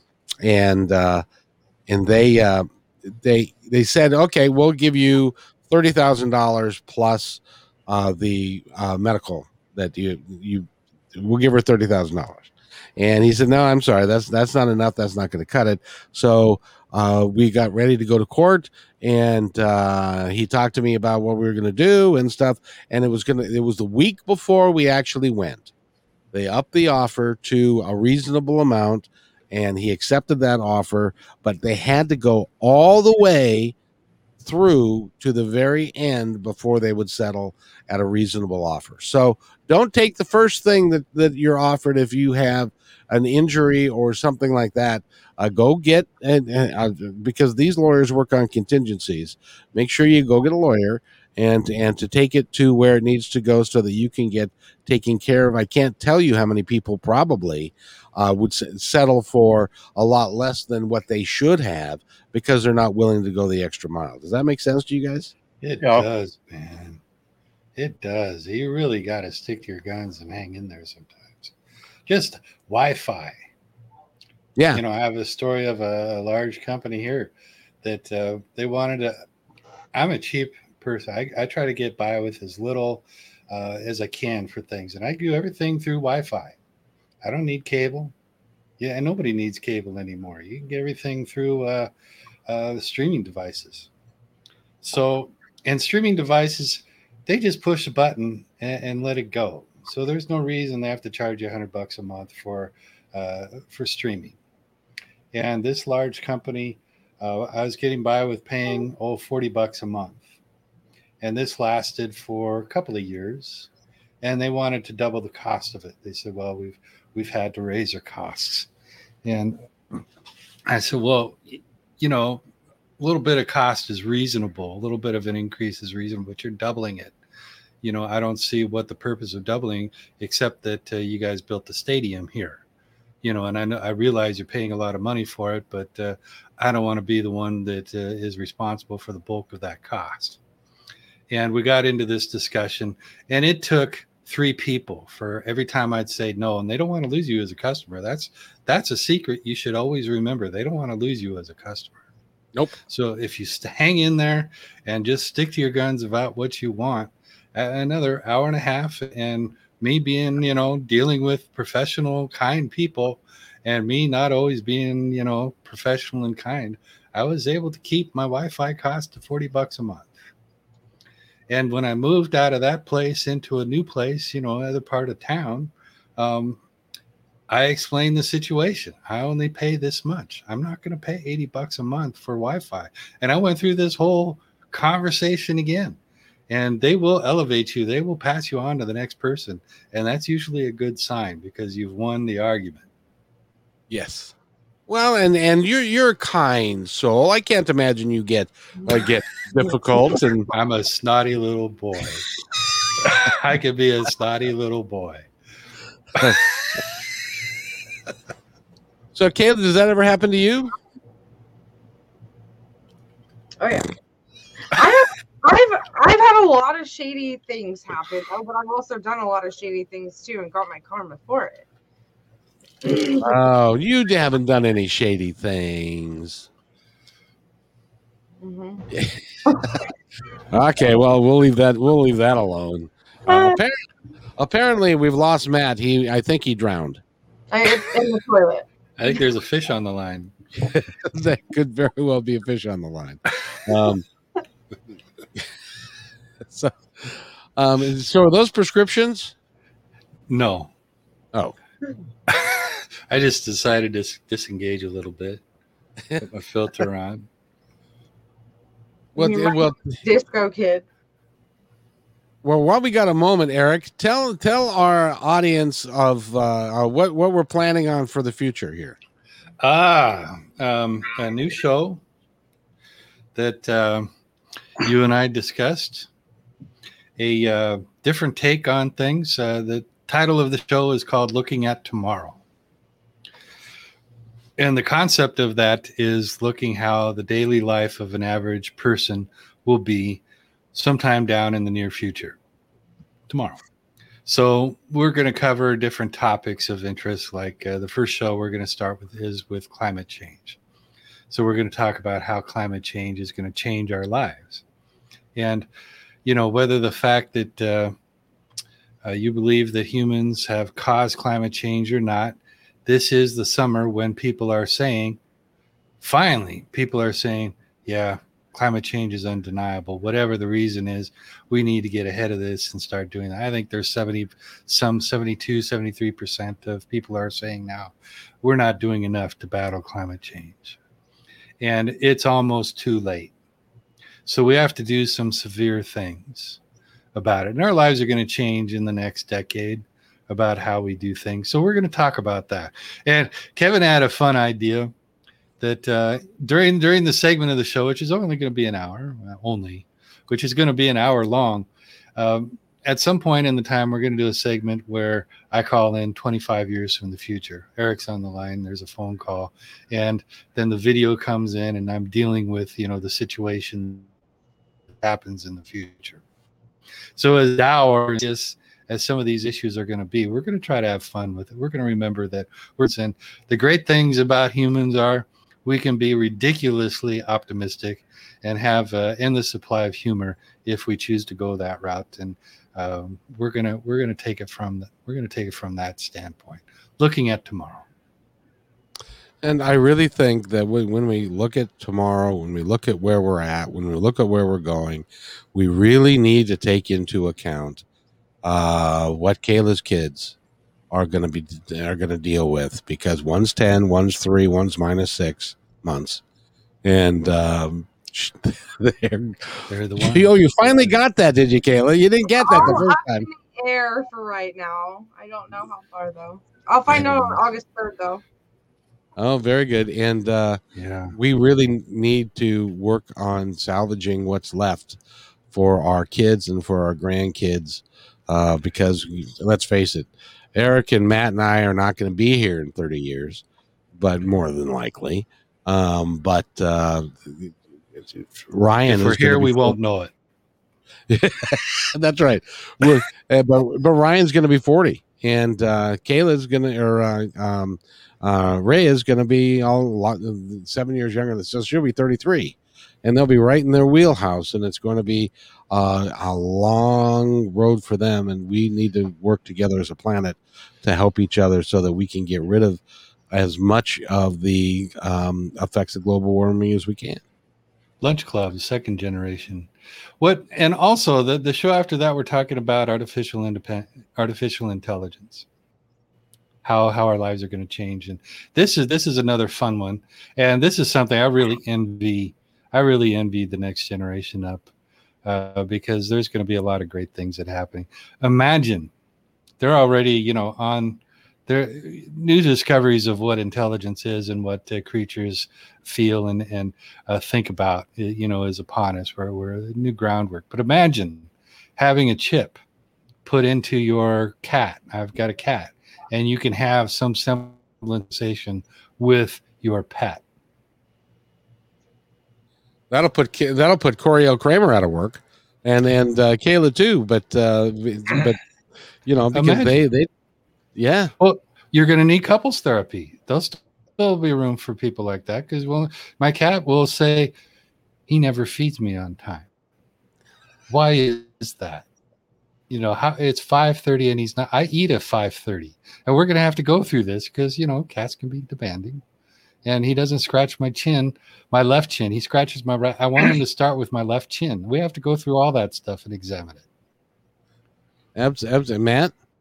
Remember Warshu, the chimpanzee that was raised in captivity that knew the American Sign Language, and they would have Coco. Intelligent. Well, Coco was another Gorilla. one, but Warshu was the first one.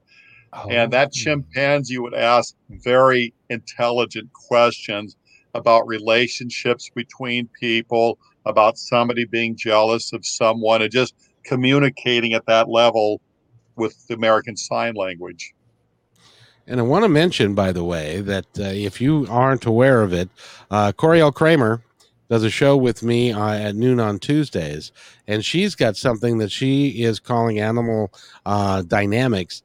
And it's different aspects of your animal and what kind of personality that they have, so that you can understand them better, pet them appropriately, and feed them the way they want to be fed. Eric, and probably you don't change the litter box on time either, do you? Well, I do that because it benefits me. Because, We have to work. Shiva doesn't think her shit stinks, but it really does. So we have to talk about that when we get an opportunity. Shiva, your shit stinks. No, it doesn't, human. Well, That goes for you. You got to admit though, cats are pretty special because they can lick their own arse when they need to clean up a little bit. It's kind of like, wow. As many times as I've tried, I cannot do that. And even if you could do that, I don't think you would do that. I don't think you would either. I'm not Gene Simmons. We'll just cut to it. I'm not Gene Simmons. By the way, if you want to know who Gene Simmons is, he is the front man of Kiss, and he's got a tongue that's like 9 feet long. I won't do it because, we have families watching. Yep. I had a friend in high school that his claim to fame was he could touch his nose with his tongue. Wow. Anybody do that?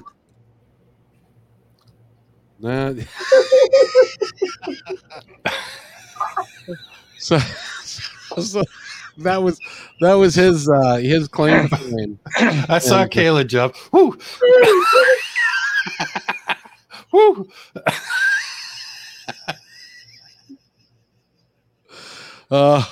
It's about this time when we all get a little rummy after doing this for an hour and 45 minutes, and everything is a little bit funnier now than it was.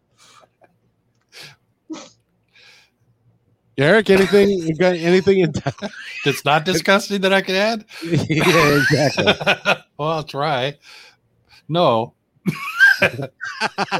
No, ain't gonna happen. Ain't gonna work. That's okay. That's all right. So, by the way, you're listening to the Lunch Club. This happens every Wednesday at 1 to 3. If you've got a suggestion for us, I know I talked to Paulette about a suggestion, and we did that this time. And if you got a suggestion on a new topic you'd like us to tackle, we would be happy to do that. Eric has bought some camera work, so I'm going to send Eric and Matt out for lunch and to do a film of them doing a review of the restaurant and stuff, and then we'll that'll be fun. We are going to be monitoring Kayla's pregnancy, and by the way, it's the form that I sent you is in the mail, Kayla, where we're going to be going in there. How you doing? We're gonna be in the operating room with our cameras when it's time for you to give birth, and we'll be right over Winston's shoulder. Left a C-section via C-section scheduled, so I doubt that. No, we don't want to see that. That would be no. Yeah, I saw that movie. Alien still nightmares me.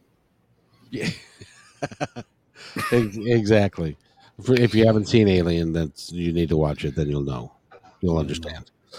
Matt, anything you'd like to add?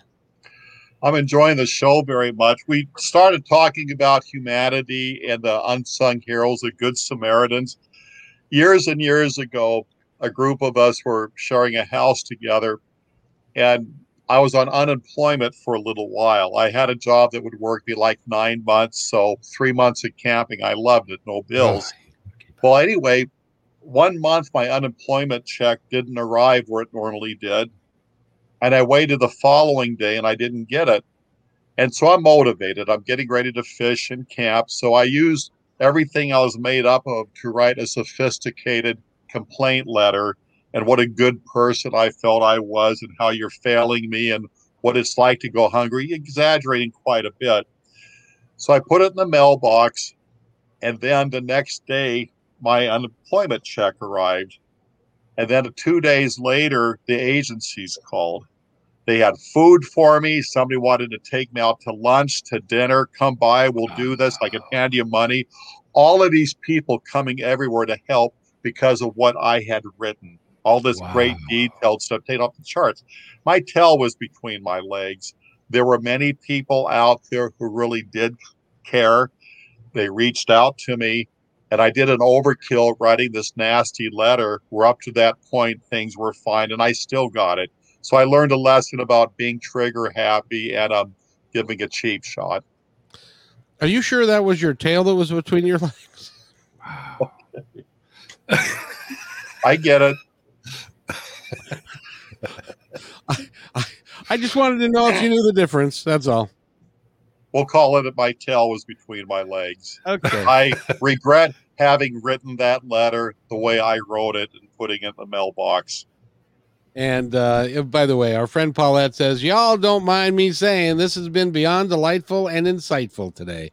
The positivity y'all share and the human sides you expose, love it. Thank you for yet another fantastic show. Paulette, thank you. We love it. We love having you along. You are a very special human being. And even if you live in Montana, that's okay. We're waiting on Matt's response. Paulette, we love you. Thank you. Yes, indeed. So anybody, it's time for us to wrap up now. Matt, let's talk about mattshaybooks.net. You can go to mattshaybooks.net and well, this is my question, Matt. Was that when you discovered you were a damn good writer? I always did horrible in grade school, but I could write papers. And in college, I struggled. And then I had to talk to the dean because they were going to expel me because they thought it was plagiarizing. And I showed them that these were papers that I wrote, stories and stuff. I verified it. Writing always came easy. No problem to it in that. And I enjoy it very much. And ever since I was a little kid, I would write notes to myself. I would have mental notes because I knew they would assemble into story one day, which I did when I retired.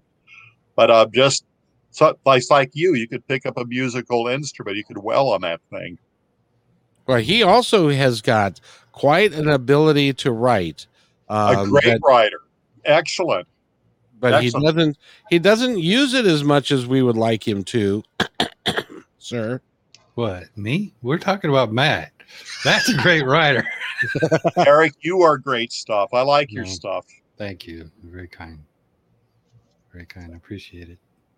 Well, getting back to the website, I do have a free audiobook, and a lot of people have been downloading it. So that's great. It's One on the House, some free stories. That if you want to step into the world of Amazon, I got that too. Awesome. Awesome. Good. And please, there's an audiobook there that is Elmo, and it is a really, really, really good story. And I would encourage you. And it's, by the way, it's dirt cheap. It's like $7 or some silly thing. The Elmo paperback has been selling a lot. That's been my number one seller ever since you came out with that audio for me. Oh, that's dynamite. That's my paperback, yeah. That's good to hear. There's hope that books still sell. As they should. And they really should. So we have the ebook and Kindle. We have that as well. And that the person that read that story was just absolutely fantastic too, Matt. That was a good find.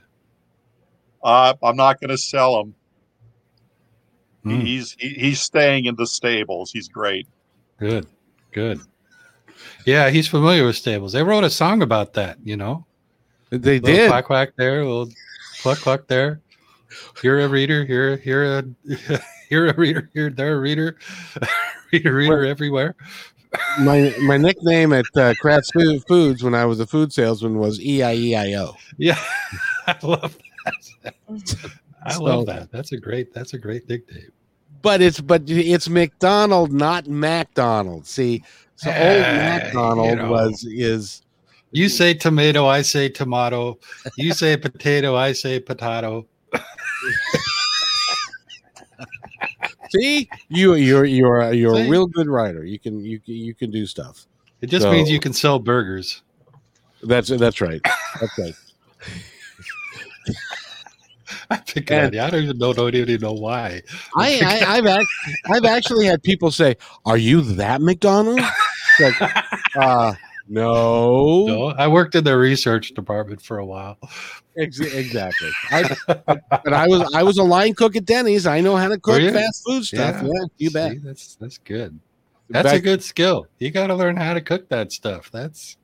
There is no better food than breakfast food. I've just declared it. You're right. And but I want to tell you, the way Denny's used to do it, there are two ways that you cook eggs. One is you put them on the grill, and the other one is you use egg pans. And I worked at the Northgate Denny's for a little while, and they would do 300-400 people in a 7-hour period, and you've got two egg burners, and it was a real art form. Have you ever seen a really good bartender that is showy and he's fast and all that kind of stuff? That's what being an egg cook is like. It really is an art form. Oh yeah, because eggs, man, they're like. Everybody wants eggs differently. I was having breakfast this morning at Pancake Chef, and I sat near where the waitresses would deliver the order to the chefs, and I was just listening to all these different eggs. Oh yeah, over easy, over medium, over hard. They want them over easy, sunny side up, poached. Wow. There are a myriad of ways that you want it done, and each person is slightly different. They want it done a little bit differently, and there's strong feelings about them. Yep. People have strong feelings about their eggs, man. You don't want to miss. Do you remember the episode of MASH where they came across some fresh eggs that they hadn't seen for a long time?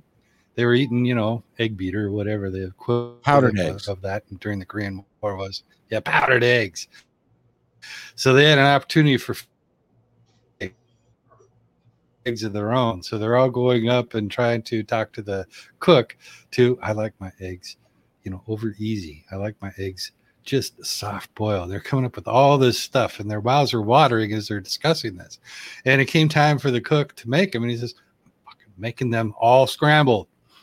That was it, because it's a whole camp of military people, and you could just see everybody's, but they were still eggs. Yep. It's kind of like the soup Nazi on Seinfeld. You remember that? No soup for you. Exactly. So, Matt, anything else you'd like to add before we go? A big congratulations for Kayla's family. It was so neat. Just before the show, we got to talk to Winston. That was just wonderful. And you guys were great. What a wonderful Wednesday we had. Yeah. Great Wednesday. We got to pick on Winston. That was fun. So thank you for that. Yes. Eric, how about you? Take off the sunglasses. Enjoy the sun. And don't look right at it. Don't look right at it. But if you see somebody that maybe you wouldn't engage with, try just engaging a little bit and drinking in some humanity. Let the light of humanity blind you a little bit. Kayla May? Just take it easy out there. If you get a gut instinct that you feel like you might save someone, it might happen. Just know that. Now we haven't talked about this, so I might as well put it onto the air where you can't deny it, because I'll have a recording of it. We were planning on doing a show on Monday featuring Kayla May. Are we going to continue to do that, or are you going to be talking to somebody that's in your tummy more so? Well, hopefully the little one in my tummy doesn't like my head in the toilet all the time, like my last two kids. I'm still planning on doing it. Okay, we'll just bring a bucket. Yeah. If I keep going to the doctors, I might get those plastic bags. Kind man. Oh, wonderful. Wonderful. I am so sorry for that, because I understand the type of my sister was so sick when she was pregnant with both of her children that she discovered the crack at the base of the toilet. Oh my God. She was there so much. And it was banana popsicles forever. That's the only thing she could eat. Popsicles? Really? Yeah. And banana, who knew? But I ate banana Laffy Taffies and bananas with my son. Yeah, wow. It's like I was telling Kayla, or no, it was one of our female guests, and we were talking about pain and who could take more pain, men or women. I'm convinced there is not between the three of us, we would cry like a little girl if we had to deliver a baby. Well, could you imagine where that thing would come out? I don't want to go through that. Oh, goodness gracious. Yeah. Ooh. Nowadays, you got to get the toes just cut open. Yeah. Ooh. And it's not the long way either anymore. It's just straight across. The bikini cut. Yep. So, anybody got anything else they'd like to add? Oh, It's not you guys. disgusting? No. Let me go tell my mom to stay away from electric fences. I love that. I love that, Bob. If you don't get the reference to that joke, you're just going to have to listen to the rest of the entire show when it goes up on YouTube. So it has to do with electric fences and some sort of water. So that's all we'll say. It's a dedicated man, your stepfather. Very dedicated. All right, everybody. Anybody got anything else before we go? Have a blessed day. Have a good day, folks. Thank you. Thank you all for being here, and we'll see you next time, which will be next Wednesday at 1:00 for the Lunch Club.